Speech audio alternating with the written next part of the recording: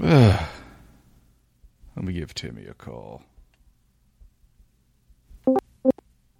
Is this a Michael? Timmy. Hi. How the hell are you? Good. Just clocked out. Today's shift was boring as hell. I mean, it's, Black Friday. I knew most people would not be working, so I sat around and did a whole lot of nothing. How many, did you get any calls? Yeah. A total of 5 or 6. Shoo. In an 8-hour day. Yeah, so it was rather boring. Bummer, dude. Well, yeah, it was all good though. I mean, it was pretty simple calls. There was one that was like a longer call just because of I knew exactly what the process was to like set him up. He had a brand new laptop and he just needed to be set up on it. But the thing that pissed me off about that call was that I looked in his you can look at any caller's ticket history.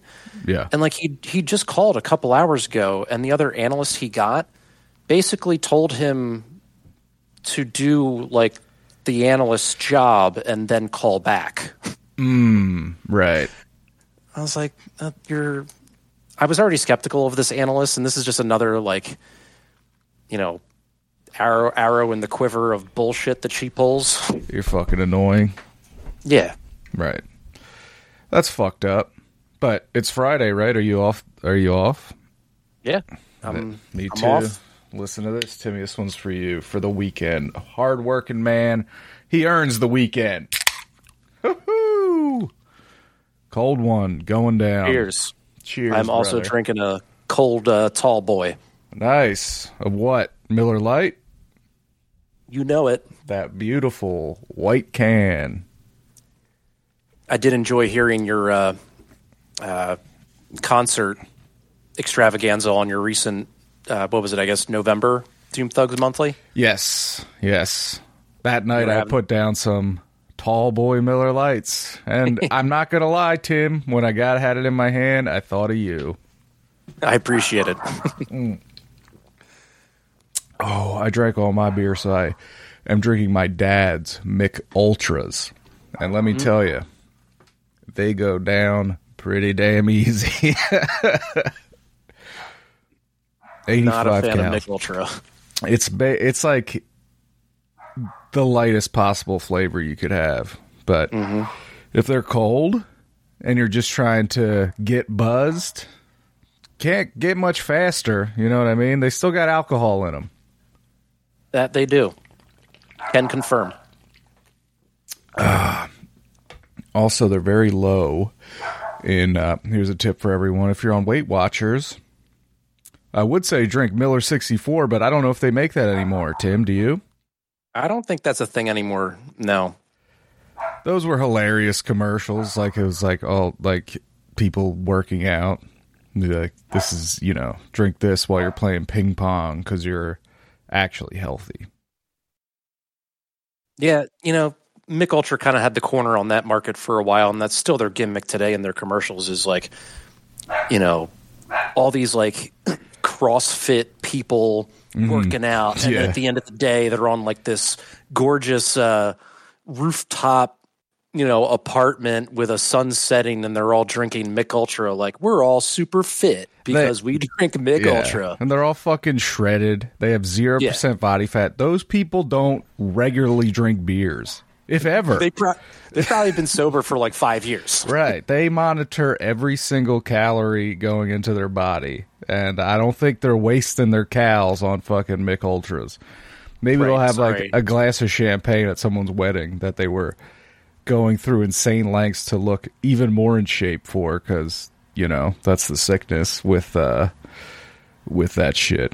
But, I mean, everything you look at, right, since you're a little kid is just people in such insane shape. And then if you do start working out with the idea I'm going to get fucking ripped, then it's these people are all insane. I mean, some of them obviously are genetics play a part in it to a minor to major degree, obviously. But even if you have great genetics, to have visible abs at all times, you have to be Miserable. You have to be so disciplined and do none of the things that I personally find fun.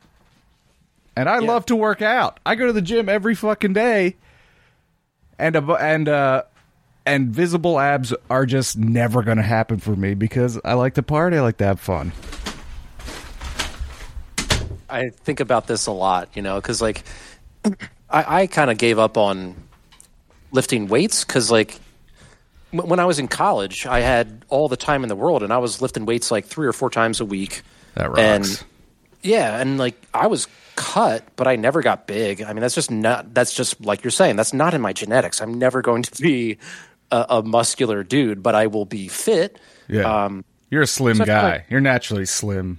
You're like a born runner. So I've been trying to just run at least once a week. And that's like my own personal goal right now is like make sure I'm doing it at least once and then start to gradually up it to maybe 2 or 3 times a week. But, getting older and knees and ankles and joints in general don't really respond as well as they used to. They don't love it. They definitely don't love running. But it's so fucked because like your heart loves it. You know what I mean? Like you fucking you sweat, you feel good, but your fucking bones and your joints are like, brother, you got to stop this, or you got to buy moon shoes or something because we're going to fucking wear out eventually. Get that Dr. Scholl's, you idiot. I just got new work shoes. I'm wearing them right now, and I put Dr. Scholl's in them. I had to upgrade to the big boy Dr. Scholl's, 200 lbs and up. The heavy duty dudes. So hells yeah. We'll see how that works out. You got to take care of your feet and your fucking knees and ankles.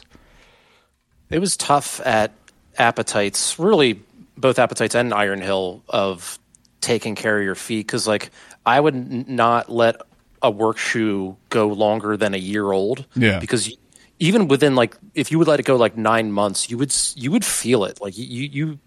And it wasn't just your feet; it was like up to your hips. Yeah, yeah. And especially at a place like Appetites and even Iron Hill to some extent, Appetites especially though, it has that huge patio and. Oh, yeah. Serving that patio, I never really clocked it, but I bet I walked like 12 miles in just like a 4-hour span, Right. I'd be curious to see if you like wore a fucking Fitbit for one day, how much fucking mileage you're putting in. Right. Which is great in some, because like you have to work out less. You know what I mean? I'm scared to quit my job and get like an office job or something. Because I'm fighting it as it is, right? Blowing up. And so I work out really hard. And I also am on my feet for like 8 hours a day at work. And I don't think I could replace those work calories burned at the gym. I would lose my fucking mind and get hurt. You know what I mean? And totally. Adjust my diet, you're asking? Out of the question. Hey, I mean... like I said, this has been on my mind a lot recently, especially because now I'm like in the groove of totally transitioned out of the restaurant biz into this, like you're saying, an office setting. Mind you, my office is my home, but still I sit here for hours on end. Yeah. And I'm not saying like my body is, we already said I'm a thin dude. It's not like getting gross, but like it's changing. And, it's a whole combo of like, being diligent about getting out and running or doing some sort of cardio more than I am. It's like trying to change your diet even slightly. Like I still eat the same trash that I used to eat when I was like 16 years old. Right. But it's a kind of a double-edged sword because to really take care of your diet, it's not cheap, Absolutely not. And it's work intensive. Very much so. You have to really, really be dedicated to like kind of pre or prepping, and it's time consuming and it's also like disheartening. Like in a certain, this is obviously obnoxious talk as we can eat whatever we want at any time and we don't deal with hunger. That being said, the 5th day of the week when you're cracking open that Tupperware you packed 5 days ago and smelling that stinky ass like chicken breast. You know what I mean? It's like, fuck this. I'm going to fucking McDonald's and having fun on break. It's just so it's fucked. We're addicted to trash. Just like you said, it's tough to be that committed when you just kind of like being a sloth. Right.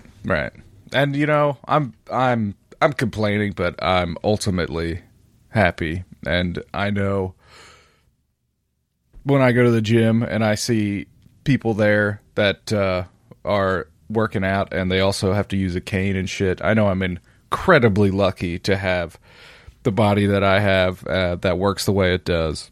And I'm just being a little bitch about cosmetic things that ultimately don't matter. I'm a happily married man. What the fuck do I care? But also, it's fucked up. It's the human condition. It's great to look at my father, who's 78 and like still pretty damn mobile, and I'm like, oh, that's right. I have his genes. That's good. I will be okay. Right. That's good. You love to see that. Is he a slim guy as well? I am absolutely my father's son. My brother Josh is more mom. Okay. But yeah, so I am very tall and lanky, skinny, just like him. Yeah, so I'm Tom Parker to a T. 78, God bless him. One of my all-time favorite Pop Addles was his episode talking about Vietnam and stuff. I felt like I was sitting next to him, like with my hands under my chin on my knees, just like beaming, like, please tell me more stories. Dude has some stories, and not just Vietnam. Like he's just, I don't know. He's had a life. It's, and I'm just glad that portion of it we got on recording. That's like permanent. Will we could re-listen to that at any time, and it would always be relevant. Oh hell yeah. But yeah, he cracks me up too, because like I definitely have his humor. He or I, once again, am very much a product of my father, and like all the dick jokes I tell, he thinks are hilarious. Great, that's great. But then it can be bad too, where in like social settings he can be embarrassing, just like I can be embarrassing in front of, say, my wife in social settings. So like Thanksgiving just happened, and we go over Kat's sister's place. They have this gorgeous home. It's big enough to accommodate everybody. It's just they've been hosting Thanksgiving for years now, and it's just nice that we all go there, and even my parents come along because we're all very friendly. And going back to what you guys were talking about on November's Doom Thugs, like you were talking a little bit about the holidays and stuff, and how like specifically Costa, he was saying how it's nice that like all of the family members on both sides conjoin and everybody's happy and there's no like drama, and it's very similar to what we do. But anyway, there was one year. So my dad grew up on a farm outside of Dover, but not that the farm wasn't what they did for profit. Like both of his parents were teachers, but they just happened to live on a farm to like provide sustenance, whether it be pigs and chickens for the eggs and stuff like that. So he has some stories about that too. And like, I think it was like the first year we conjoined together for Thanksgiving that, we're just telling bullshit stories. It's even after dinner at this point, we're watching football, and out of nowhere, he just starts telling this story about how he had all of these like stray cats on the farm that he grew up on, and his father put them in a fucking like sack and threw them into the river or something. Oh my God. Just out of nowhere tells this story, and everyone's appalled. So it's brutal. It was really bad. It was definitely a oh my God, why is it? Will he stop? Is he going to stop? Is he going to go? Is he going to see this to the end? Anyway, so like before we went over yesterday, I was like, Dad, just remember, don't tell any like stories about killing animals, okay? And he's he's like, he had a laugh, and he's like, yeah, you're right.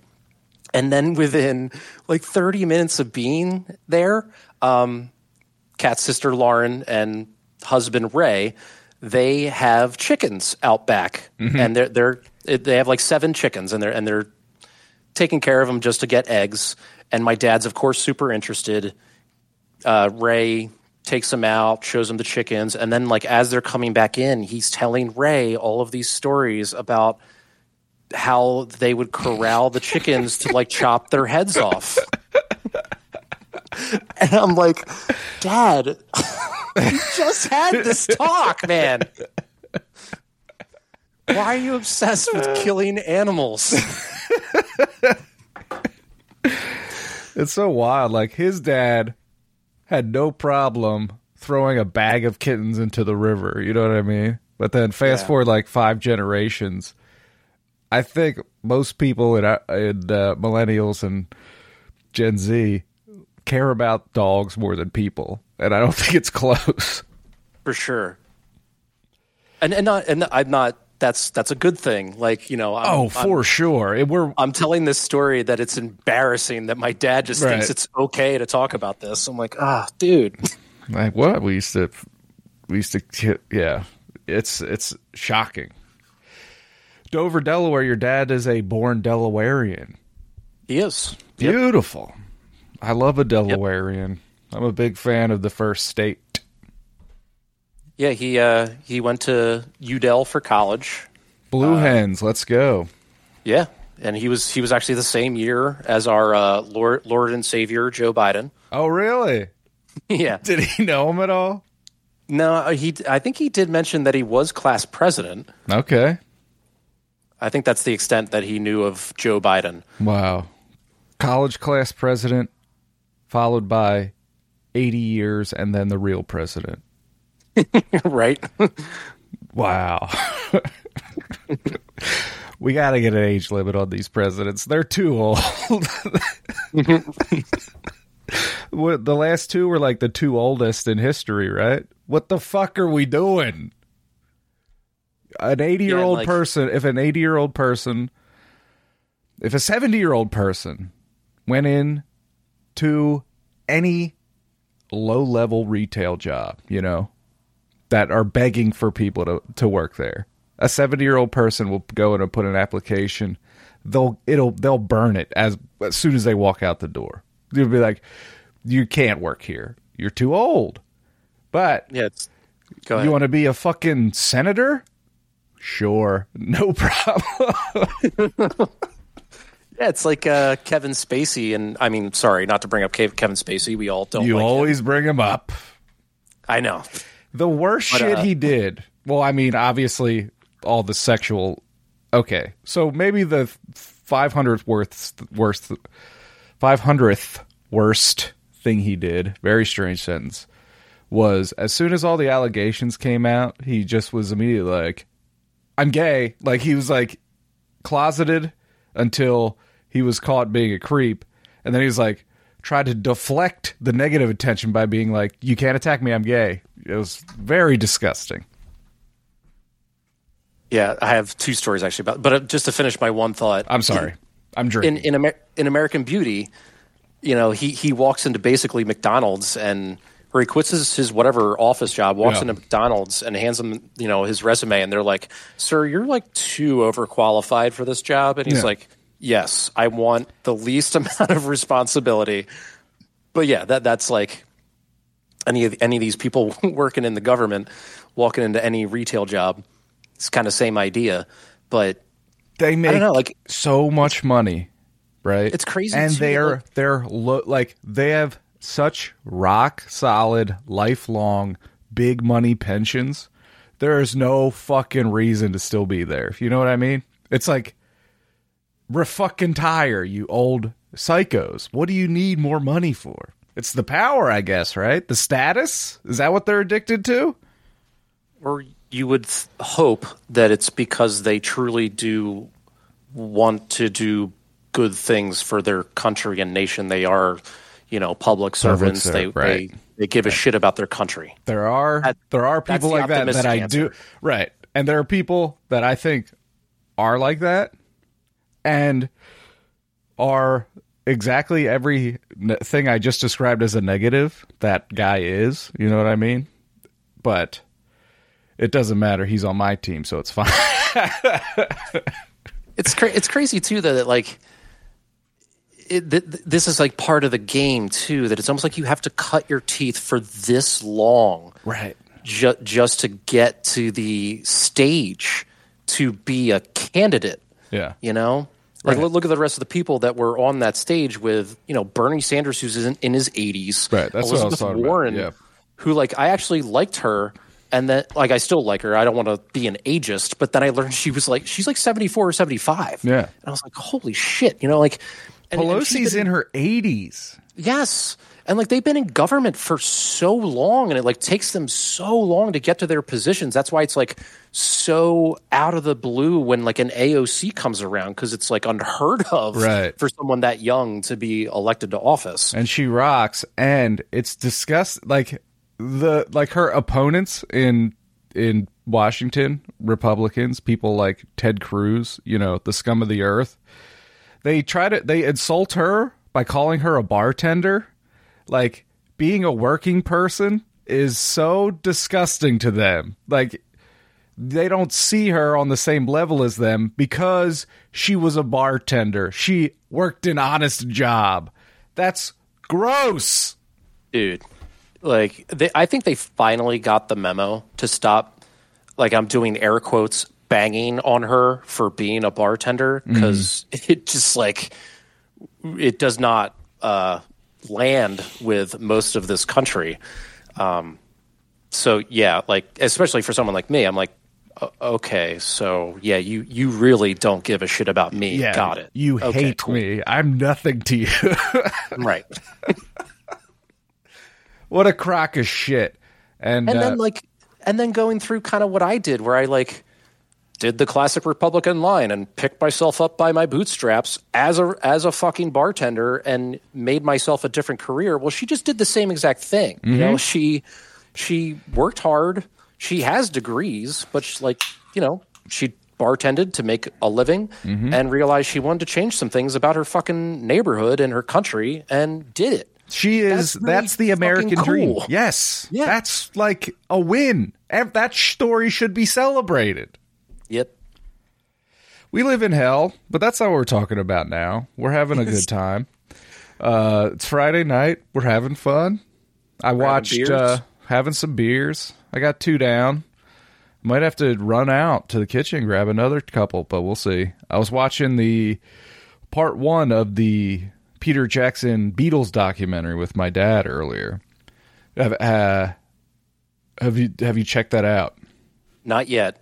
Brian from Con Major has already texted us to be like, you know, watch part 1. Really, really liked it, you know? Yeah. And part 2's out, and we almost watched it, but it's another 3 hours. Part 1 is 3 hours. But is it a total like 7-hour situation? I don't know. I think there's going to be a part 3, so we might be up to 9. You know how Peter Jackson loves his trilogies of 3-hour movies? That's the only form of filmmaking he knows at this point. 3 movies, 3 hours each, okay? Then I'll release the special edition, and they'll be 4 hours each. 12 hours, that's all you need. And then I'll release the prequel. And guess what? Even though the book is much smaller, 3 movies, 3 hours each. No, it's amazing. It makes you very happy that all this footage was saved and it didn't fucking burn up or something, you know what I mean? That there's still, because the Beatles are the biggest band in the history of the world. With a band that exposed and that big, and everyone knows every granular detail that's ever been said about them, right? That there's still 12 hours worth of unseen, unbelievably personal footage that can be found, and you know, it's just like, thank God this exists. You know what I mean? It's like, this is magical that this is possible. You know what I mean? It's not some fucking, like, a lot of these stories you need actors to play. You know what I mean? And it's just so great. And it looks great because it's all fucking shot on film. And it just is better. I know I talk about this all the time, but something about film is just truly magical. But it is... I think it goes into your dislike of CGI. It so blatantly puts this barrier between you and the screen and reality. And when it's on this film, it just feels authentic. It feels real. It feels like you're being put in the room better than certain things in film today. For sure. And there are shots in this that are beautiful, and most of it is basically filmed like and presented like you're standing in the corner watching all this shit happen. And check it out, everyone. It's a good time. It reminded me of the documentary that Questlove put out over the summer, Summer of Soul, on Hulu. That's another situation where there was all this unfucking believable footage on film that was shot and then sat in a fucking basement for decades. And by the grace of God, it was found and it was still, not destroyed. It's beautiful. Another great music doc. I bet this, like you said, the Beatles are, I don't know, just like you said, that's an interesting conversation, or is it even an interesting conversation? Maybe it's just set in stone that they're like the most influential or biggest, musical artist or group to ever, walk the planet. Yeah. I mean, and how many books minimum are written about the Beatles? You know what I mean? How many? There's all sorts of movies too. Right. And I got to read more about how this documentary came together, because how is this in a world of content? How did someone not just and I'm glad they didn't just shove all this shit out on fucking, the internet. Pay $10 and watch what's probably hundreds of hours of fucking these fucking English dudes arguing, but because they're very British or whatever, or maybe they're all just passive aggressive, their tone doesn't really get above a certain level. So it's like they're arguing, but they're just kind of like talking like we are in this tone. But just watch it. It's fucking crazy. Everyone smokes cigarettes all the time and cigars and just drinks. And small spoiler, they're in their mid to late 20s in this movie. George Harrison's probably 25. They look old as shit. People, when you see a video of high school in the 80s, the people in the video look like they're in their 30s. We are truly I guess that's life on Earth. You witness evolution firsthand. You watch, and we could watch it on video. You watch a football game from the fucking 40s or the 60s. Watch a football game now. It's like they're both humans in both videos, but the humans now would rip the humans back then apart with their bare hands and eat them. And it's for sure. Now we're we take care of our skin better, I guess, but Jesus Christ. I remember, when my grandparents were in their 60s, right? They look like people in their 80s look now. You know what I mean? Totally.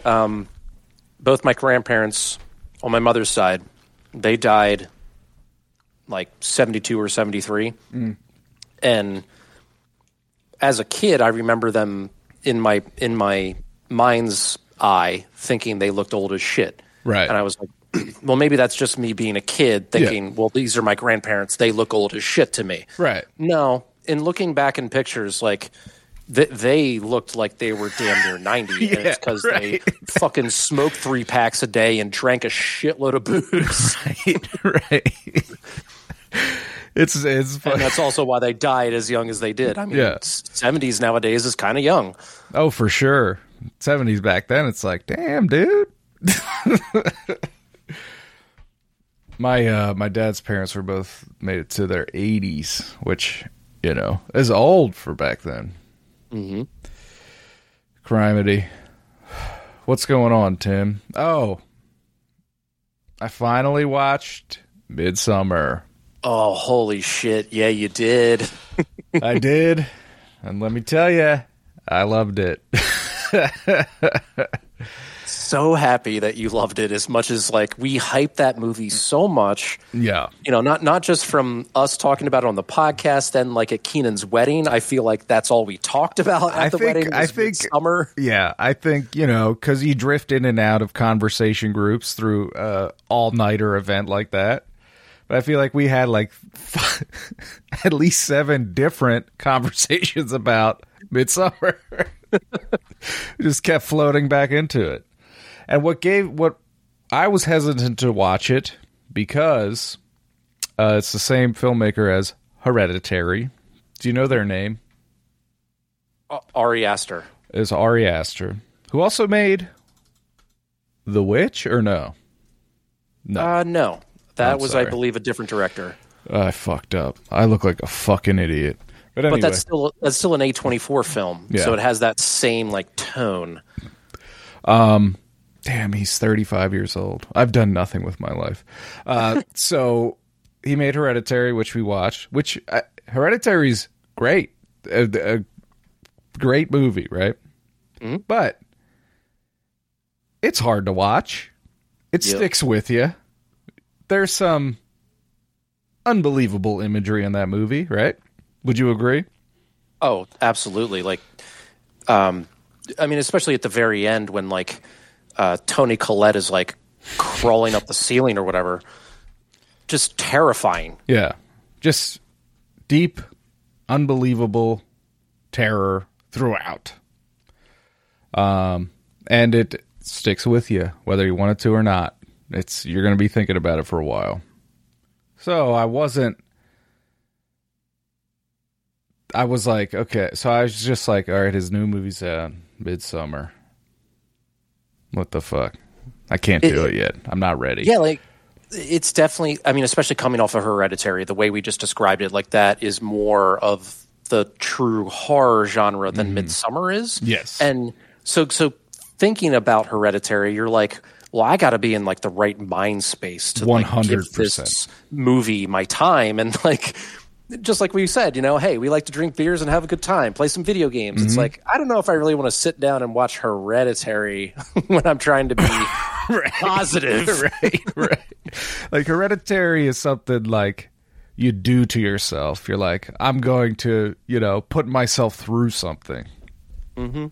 But it's for the betterment of like my film knowledge and film appreciation. I don't want to sound like a snob, but no, yeah. I mean, it's a major part of modern culture, and it's like, you know, it's an important piece of modern art. And I want to be hip to that shit. You know what I mean?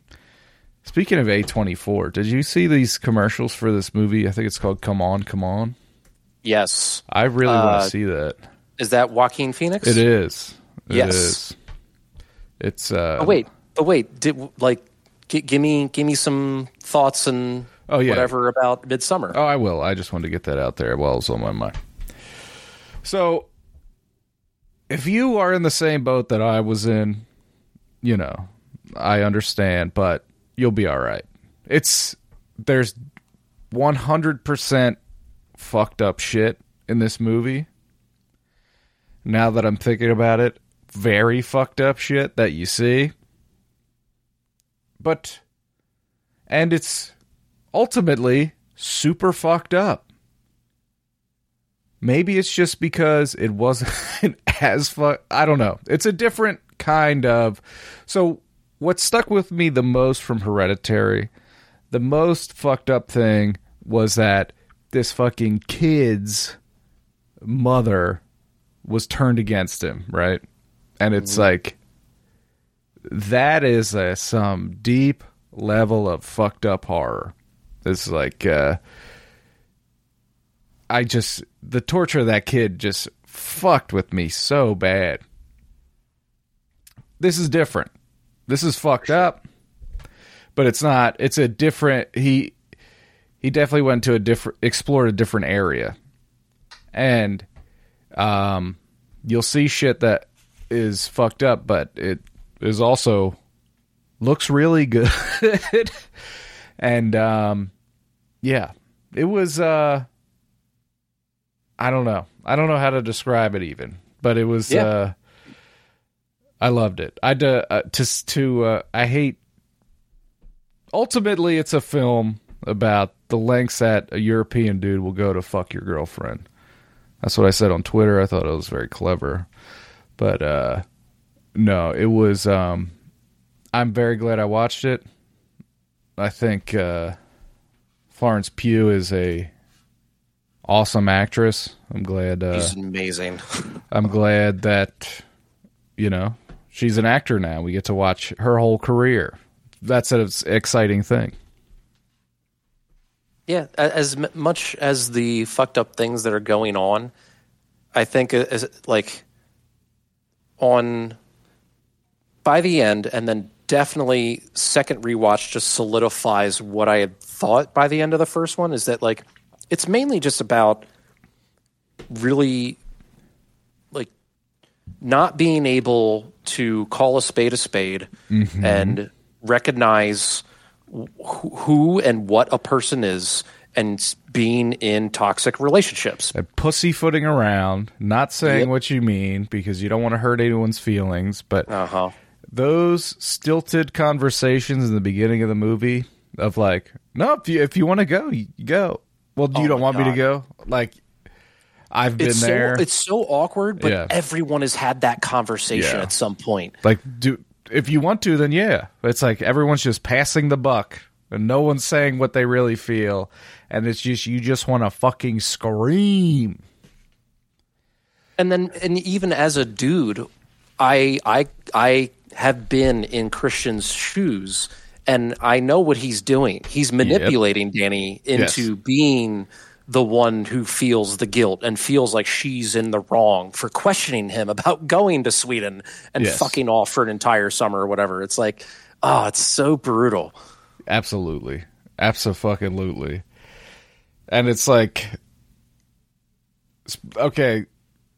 we're going to talk about spoilers here, but it's ultimately, in my opinion, a happy ending. She won. You know what I mean? And you see it, quite literally, with the giant grin on her face at the end. Yeah. And you do kind of feel happy for her that she finally got rid of that, just awful time period of her life. Right. Hell, we're kind of glossing over the huge grief factor is that, I feel like she's kind of just going through the motions because she's, not really coming to grips with her family fucking dying. Right. And he didn't want to be with her, and instead of breaking it off, as soon as he felt that, he pussyfooted around. And then her parents get murdered by her sister, who kills herself, and in unbelievably brutal fashion. And then, so then he's, of course, well, I can't break up with her now. I look like shit. But, that motherfucker is not truly there for her in the way that someone mourning like that needs someone to be. He's a fucking little bitch. I hate that motherfucker. Yeah, man. And then, now she's in fucking Europe. Everyone from her old life is literally dead. and she's the motherfucking May Queen, right? It's like she embraced it. And how could you not? What else are you gonna do? So, how did you react to like the drug sequences? I thought they were so well done, and they didn't freak you out though. No. I've never had a super fucked up bad experience on psychedelics. I have on weed, but it's different. So no, I thought it was great. I thought it looked like how drugs feel. And the one dude, like the fucking idiot dude that pisses on the tree. Yeah. The way in which he was freaking out is like correct. That's how people freak out on drugs. Like, someone coming over here?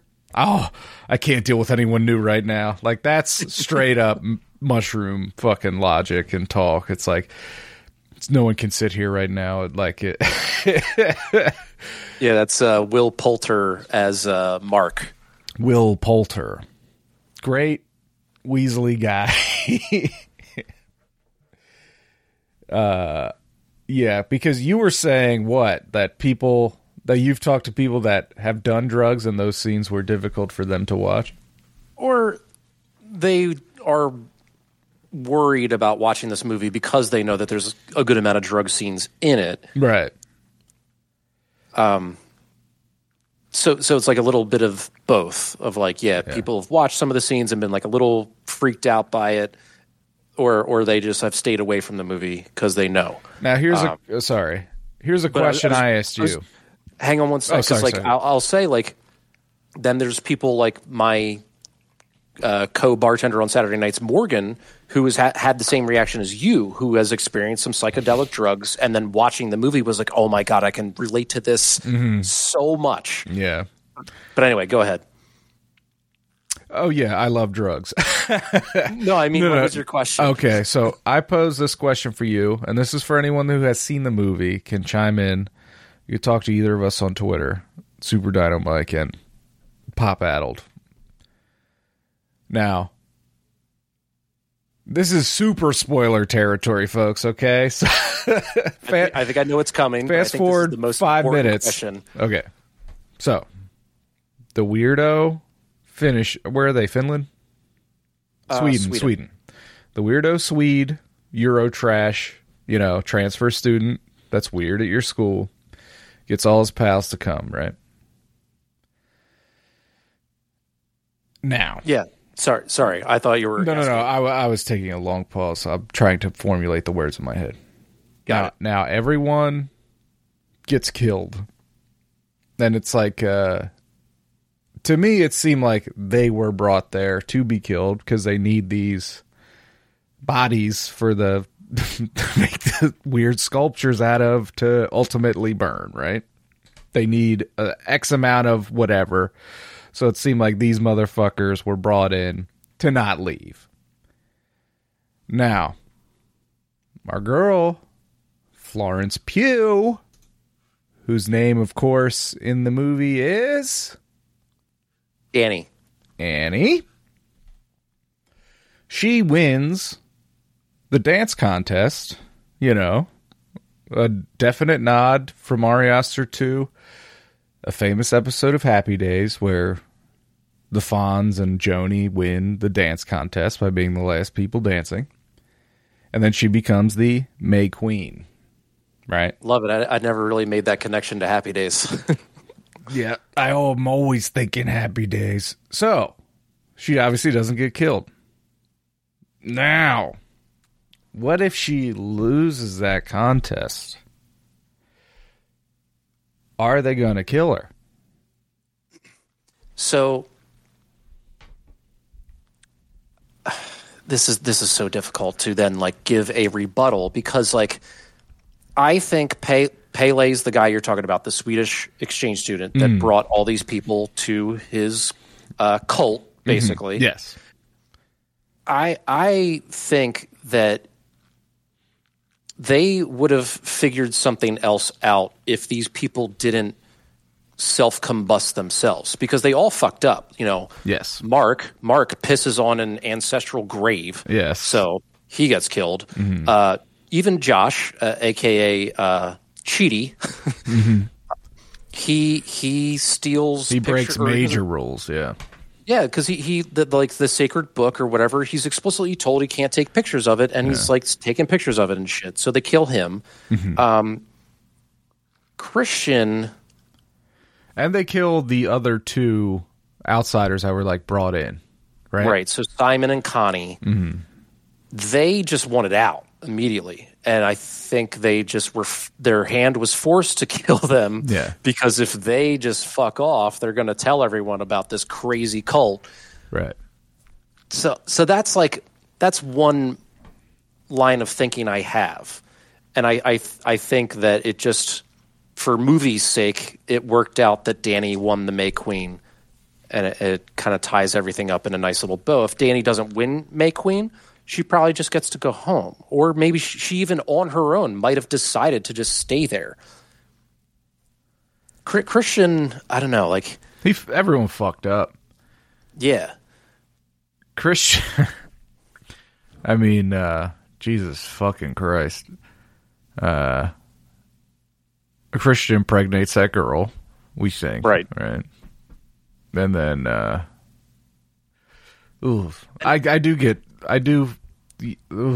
I just got chills thinking about it after he gets the powder blown in his face and then he passes out and then that lady like opens his eyes and it's just like so matter-of-factly like, you can't speak or move, okay? And like meaning that he literally can't. Like she had to open his eyes for him. That shit's fucked. Yeah. I don't think they let her. I don't. She can't leave. You can't let anyone leave. Yeah, and I guess that's part of the story that is kind of like what you really is a mind fuck, or it's tough to wrap your brain around, like what the plan was all along. But I think it's not necessarily the point of the movie. Right. It's secondary, I think. I agree. I was just wondering. Did she luck out? Whatever. We talked about this on Com Majors, and this is a while ago when we talked about it on Com Majors with Midsommar, and I forget what our conclusion was, but I think Jimmy and Brian and Katie had some better insight as to what they thought happened, and now I'm blanking on what their opinion was. I'll listen to it tonight. Yeah, I had the same thoughts as you're having. Now, how many times have you seen it at this point? So I saw it in theater. Mm-hmm. I saw it again with Kat. It's at least 3. Okay. It's at least 3 times, if not 4 times. Because I watched it a third time on my own because I had looked up a bunch of like hidden shit you might not have noticed in Midsommar, and there is all sorts of like crazy just hidden shit that you don't pick up on, and I just had to watch it for that fact. Does any of it spring to mind that you could share with us? Yeah, like right off the bat when it's like early on that they're showing her mom and dad in their bed asleep. Yeah. And there's a picture of Danny on the nightstand, and there's like flowers around the picture frame, kind of alluding to the fact that she's the May Queen. Okay. There's when Danny's just like distraught, laying in her bed after like knowing that her family's all dead, and it's just this shot of like her with her back to the camera, and there's this like picture of a bear above her bed in her dorm or whatever. Oh shit. In the Swedish cult, that when I can't remember if it's before or after. I think it's after she wins the May Queen, and she's like walking through this like mass of the Swedish people, and at one point her parents are there. No and way. Like Yes, and she freaks out for a second. She doesn't say their name or say like. Actually, I think she does say like mom, dad. It's fucking them because she's still like hallucinating. She sees them. Right. Oh yeah. And then there's even at one point that they put her up on this, I don't know, like disc, and they're just like carrying her above them. Yeah. And then there's this like super long shot of them like carrying her on this thing, and there's like this tree line in the background.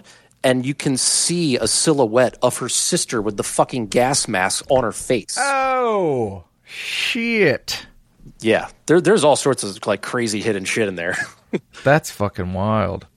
It's almost like to say that she's still like thinking about this grief the entire time she's going through this shit. Yeah, she never won't.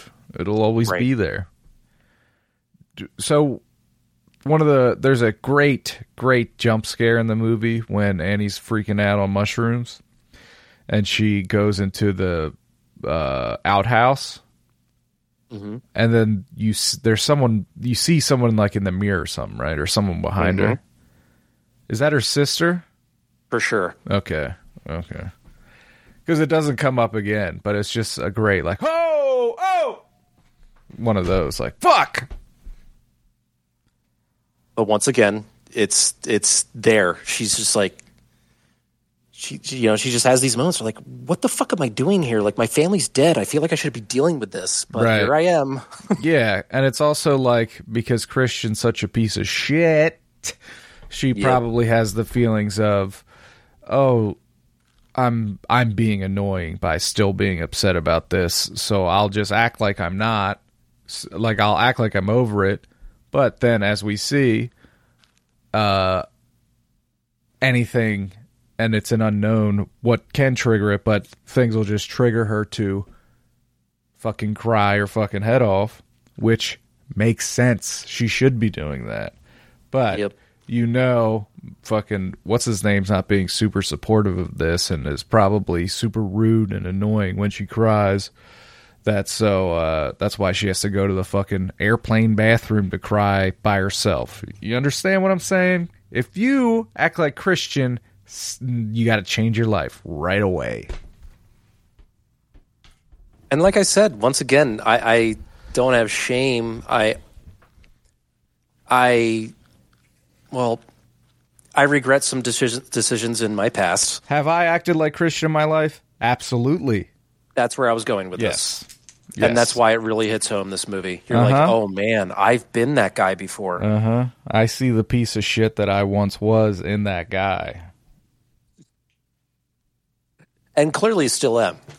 100%. I act like him 100%. I think he was actually right. Right. I mean, let's go Brandon, baby. Oh, Christ almighty. I just found out what the fuck that means. I wish I didn't know. So stupid. Fucking dorks. You're fucking lame. Like, it's just, the country is infected by just uncool dork lameness. It's awful. Since fucking 9/11 happened, and everyone's fucking a Toby Keith ass fucking dork. Sorry. So I got fucked on sports betting. I tried to ask Timmy for advice. He told me not to bet the fucking Lions-Bears game. But I did. I think the line was, though, I need a pick for the Lions v. Bears game. Mm-hmm. And I just was like, why the hell are you picking that game? Both teams are absolute shit. I just wanted to fucking have some juice in it. So I did a two-game parlay, right? I picked the Bills, who won and covered. But I also picked the Lions. And I picked the Lions money line. And had I fucking took the points, I would have fucking won the parlay. But I'm terrible at sports betting. I don't know shit. So I put in $100 before the NFL season started, and I'm still up like 20. So I've won enough to be up a bit, but yeah, the parlays is the way to go. I hit a couple hockey parlays, like I hit a couple football parlays, but in this week in particular, I ended up caving and doing a parlay with the Detroit Bears game, and I took the points with Detroit, so I won that. Yeah. I took the money line on Vegas beating Dallas because I had a bad vibe about Dallas, like They were without CeeDee Lamb. They were without Amari Cooper because, he still doesn't believe that COVID's real or something and doesn't want a vaccine. Good. Yeah. So I hit that. But then the third one, I took the money line on the Saints thinking they'd have a rebound game. Nope. And they got smoked. Yes. Damn, you were so fucked. I only put $5 in, and if it hit, I would have made over $100. So right. Damn.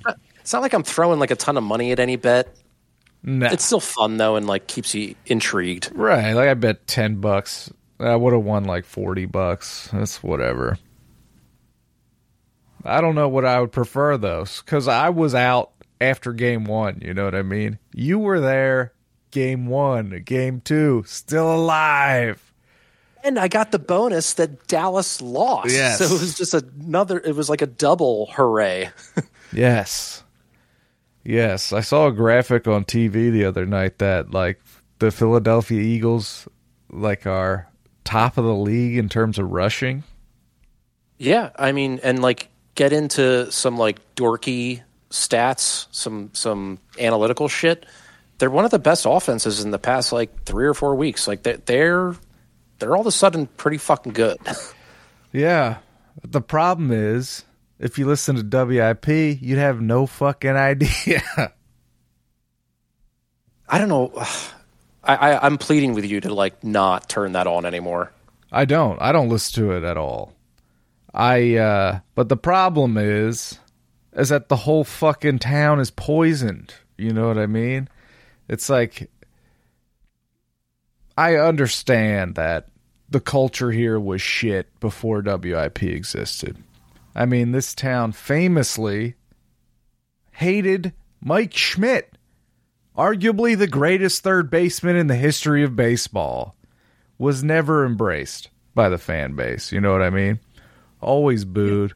Always said he had, fugazi numbers. He never had clutch hits. He's only the best fucking third baseman you could ever want. And this town got to watch his entire career, 500 plus home runs, and hated him. He even won a fucking World Series. Right.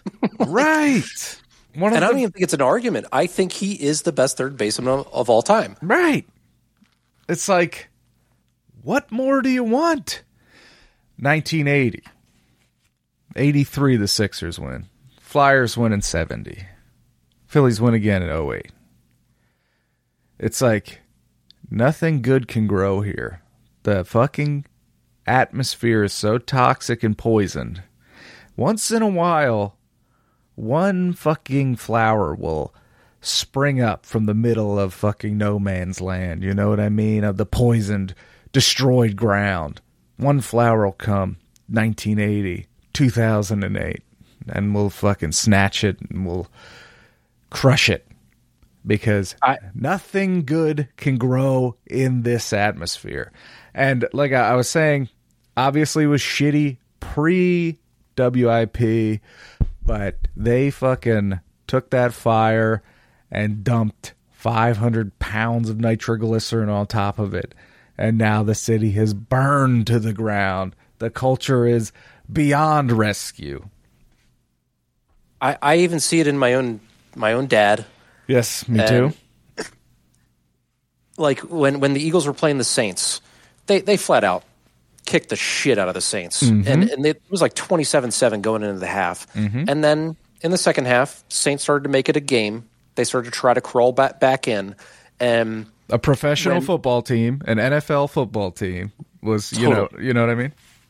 Like competing. Mm-hmm. Mm-hmm. God forbid they do that. And when the offense was really what needed to like just get a few first downs to burn some clock and just salt the game away.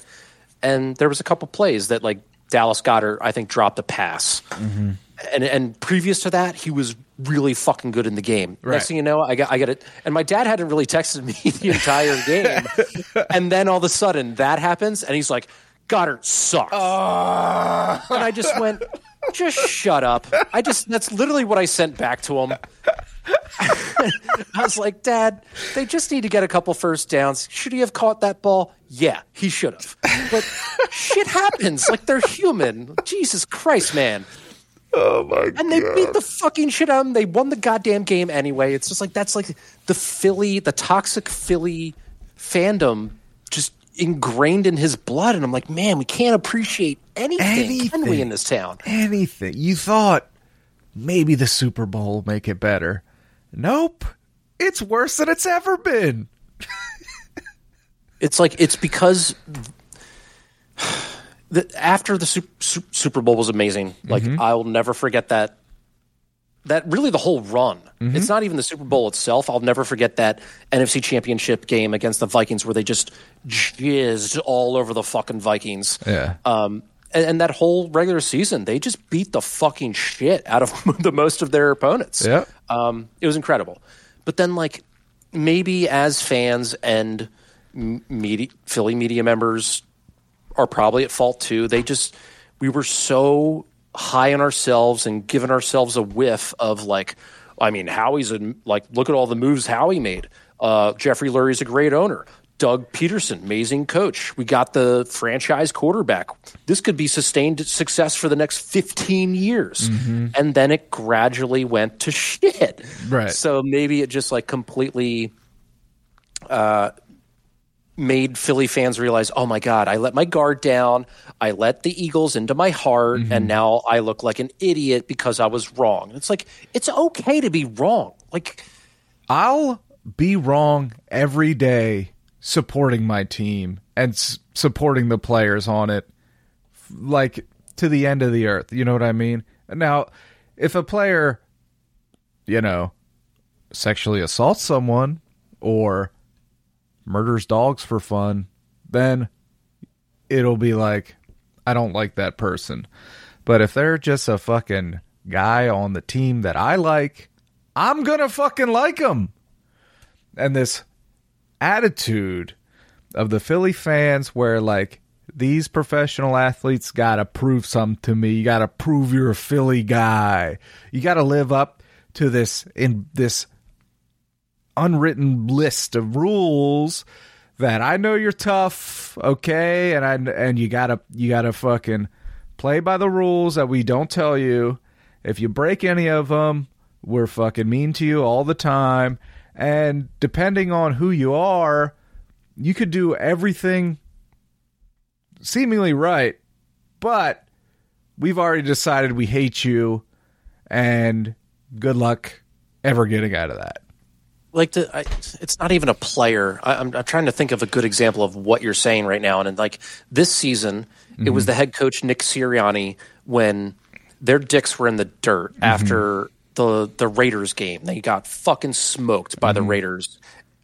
I think it was after that game that he like had a team meeting or maybe just a regular meeting, and he like talked about the team being a flower and they need to grow. Yeah, that was in like a press conference. That's what something along those lines. He's making an analogy. Yes. Exactly. And fans and the media blew it up like the fucking worst thing ever. Flowers? Oh, fuck this guy. He should be talking about cheesesteaks. And crazy thing is that, like, I think in the moment the team actually kind of bought into the analogy, and here we are on the outside of the fucking locker room, like, losing our minds about this flower analogy. And some motherfucker, some fucking loser, fucking hid flowers in his clothes to take into the stadium, dude, to fucking throw at the coach. What has gone wrong in your life to make you be this type of person? Mistakes were made by your parents or somewhere along the line. You're a fucking loser. Capiche? And that was after real quick, the sorry. Chargers game. Yeah. That, like, they did lose that game. Yes. But it was super competitive. Like, it was a really good game. Like, I came away from that game being like, hey, not the outcome I wanted, but man, was it tight. Like, man, did the Eagles show fight, and like that offense moved the ball. And like, there were so many positives to be taken from that to like, the fucking throw something at the coach. And you think you're so fucking clever because the dude made an analogy about flowers. I'm gonna, he's I was the guy that threw the flowers. You're a fucking loser. Nick Sirianni will often, because he's the coach of the Eagles, wear Phillies or Flyers shirts. Right, something that this town laps up with a fucking spoon. Right. Mm-hmm. And it's great. I love that shit. When the teams interact with each other and are, in my child brain, friends, I love it. And yeah, like I vaguely remember, not vaguely, I definitely remember, I think it was like Wentz and Alshon Jeffrey at a Sixers game together. And I'm like, yeah. That shit rocks. It does. And so there was a picture of Nick Sirianni in a Philly shirt while it was during the Phillies might have been in it. And Glenn McNow, a guy who I've had arguments with on Twitter, said, is it just me or is this guy trying too hard? Like, what do you want? You can't do anything. It's like he does what we want him to do. Whoa, he's doing too much. What the fuck is the matter with you? What do you want from people? What has your life become? Unbelievable. So he by doing that is not only embracing his role as Eagles coach, he's embracing the city. And yes. So, like, he's just being supportive of all things Philadelphia, and that's a bad thing. The shit we demand. Like, our list of demands, he was playing by our weirdo rules, but he was doing it too much. Now we don't like you. What do you? Back to the fandom. My favorite Flyers beat writer he writes for The Athletic. He's the whole reason I got a fucking Athletic subscription, because he used to write for Broad Street Hockey, whatever that website is, and then he got scooped up by The Athletic. He's also Charlie? part of Charlie O'Connor. Sorry, I was burying the lead. But he's also part of the BSH Radio podcast, which is like an SB Nation podcast. But because even though he's part of The Athletic, like, he still is on the show because that's where he kind of started. Yeah. Anyway, he just recently brought up a great point of specific to Flyers, but I think this can be applied to all sports, is that it's the coward's way out to, like, pre-season, before the season starts, you're just like down on the team, you're super pessimistic about the team, and you're just trashing the team. And then if all of a sudden the team's good, now, like, you're happy because, you were proven wrong in that sense. But then if the team actually ends up being shitty, well, at least you don't have to be wrong with your take that they were actually shitty all along. It's like, no, that's the coward's way out. Like, be fucking enthusiastic, be supportive. Right. You can be objective at the same point. Like, I never thought this Eagles team would be winning the division. But I didn't think they were going to be the fucking Giants. The Giants look like a fucking tire fire. Right. So, like, still have hope, still have optimism. Be a fan. Be a fucking fan. You don't have to be a fucking miserable prick. What is wrong with loving the team and wanting them to do well? You know what I mean? And not demanding they do well. And any mistake that a professional athlete makes, well, I'm going to boo it because I'm from Philadelphia and I'm a tough guy fan. I'll boo you. Fuck. Part of this, like, Philly mindset. Do you remember when the Flyers were in the playoffs against the Washington Capitals in the first round, probably circa, it was like maybe 2016-ish, and there was the game that everybody got these bracelets that lit up in the crowd, and then when things went wrong, everybody threw their bracelets on the ice? Yes. I was at that fucking game. Oh my God. And I still had my bracelet in this drawer right next to me, and it doesn't light up anymore, but I'm just like keeping it as a keepsake to remember that whole debacle. And even in the moment, I was like, this just feels like these people aren't even like true Philly fans. They're just like, they're leaning into the stereotype of, well, my team's doing bad, so I got to make a spectacle of the whole thing. Yeah. And so what can we do? Let's throw our shit on the ice. And it's like, I don't know. Like, I just, it's leaning into the quote unquote Philadelphia fan thing. Like, right. We're crazy. Like, we're tough. We're the toughest fans in the league, but we're smart and we're tough. But unless one of our players criticizes us even the tiniest bit, then we'll fucking piss our pants and lose our minds and hate them forever.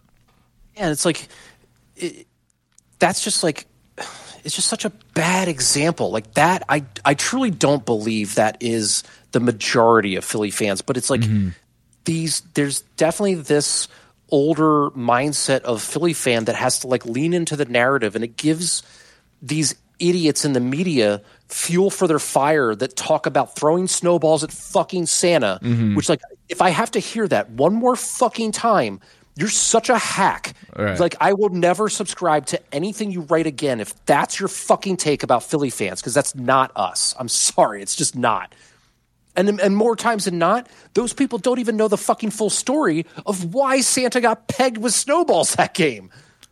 Right. And there have been bad things since then. Update your reference. Talk about throwing D batteries at Scott Rowland. Why don't you? No, it was J.D. Drew.